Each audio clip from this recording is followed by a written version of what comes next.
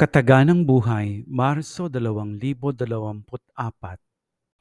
Isang pusong busilak sa aki'y likhain, O Diyos, at panibaguhin isang matibay na loob.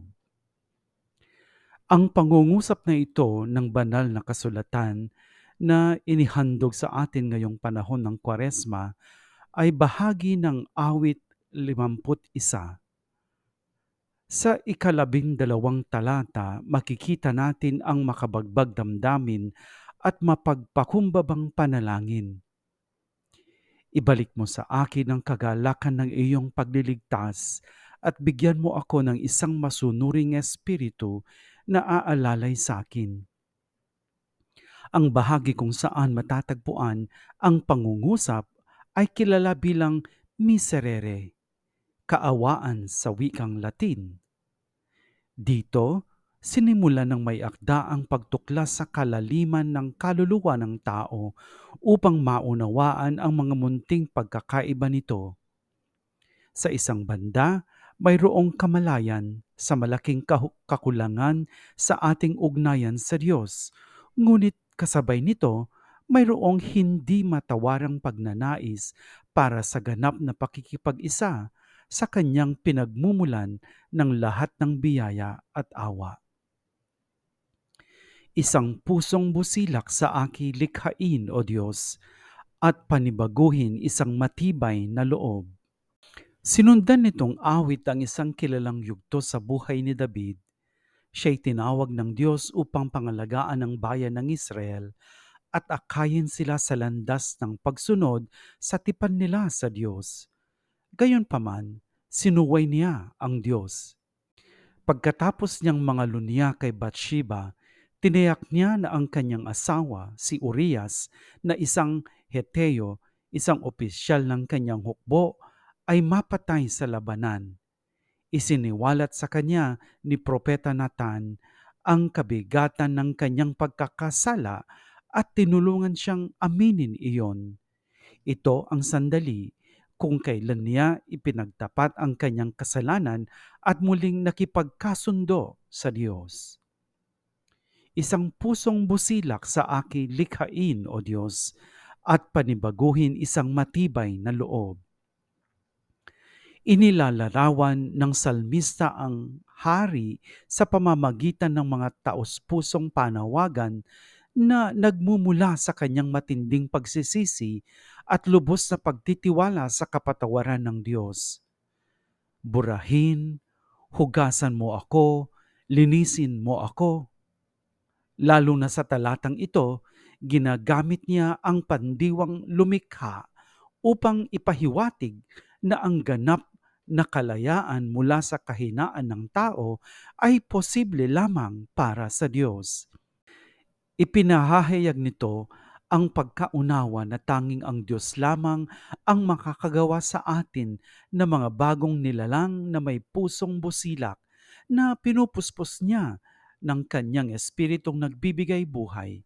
Binibigyan ng tunay na ligaya at ganap na pinabago ang ating ugnayan sa Kanya, sa ibang tao, sa kalikasan at sa sansinukob sa pamamagitan ng isang matibay na loob.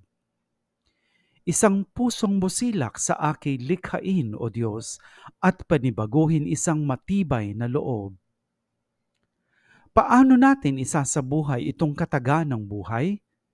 Ang unang hakbang ay ang pagtanggap na tayo'y mga makasalanang nangangailangan ng pagpapatawad ng Diyos at ang lubos na pagtitiwala sa Kanya.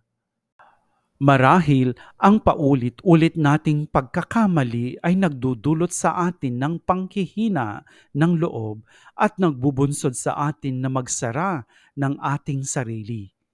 Kapag nangyari ito, dapat nating subukang panatilihing bukas ang ating puso kahit kaunti. Noong unang bahagi ng 1940s, sumulat si Chiara Lubick sa isang babaeng nahihirapang malampasan ang kanyang mga kahinaan. Kailangan mong alisin ang lahat ng iba pang iniisip mula sa iyong kaluluwa at maniwala na si Jesus ay naaakit sa atin kapag buong pagmamahal at pagpapakumbaba tayong nagtitiwala sa Kanya at sinasabi sa Kanya ang ating mga kasalanan. Kaawa-awa ang anumang mayroon tayo at ginagawa natin.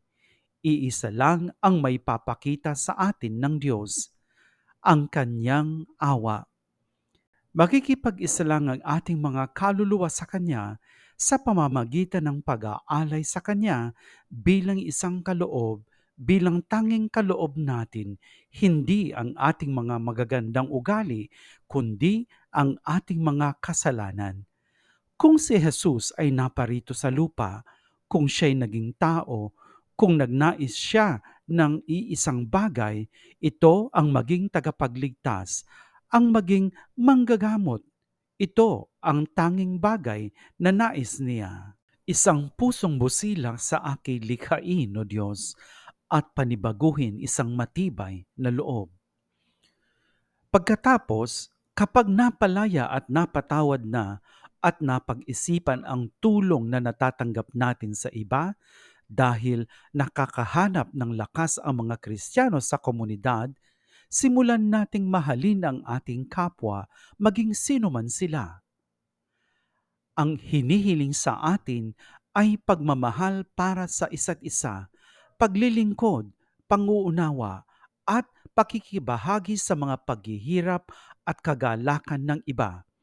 Hinihiling sa atin ng isang pag-ibig na tinatakpan ang lahat at nagpapatawad sa lahat, at ito ay katangian ng Kristiyano.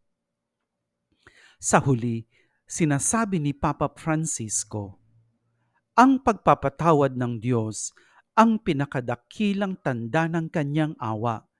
Ito'y isang kaloob sa bawat pinatawad na makasalanan na tinatawag na ibahagi ito sa bawat kapatid na kanyang nakakasalamuha. Lahat ng inilagay ng Panginoon sa tabi natin, pamilya, kaibigan, katrabaho, kaparokya, lahat ay nangangailangan tulad natin ng awa ng Diyos. Maganda ang magpatawad, pero ikaw rin, kung gusto mong magpatawad, magpatawad ka rin. Magpatawad, maging saksi sa kanyang pagpapatawad na nagpapadalisay sa puso at nagpapabago ng buhay. Augusto Paro de Reyes at ang pangkat ng Kataga ng Buhay.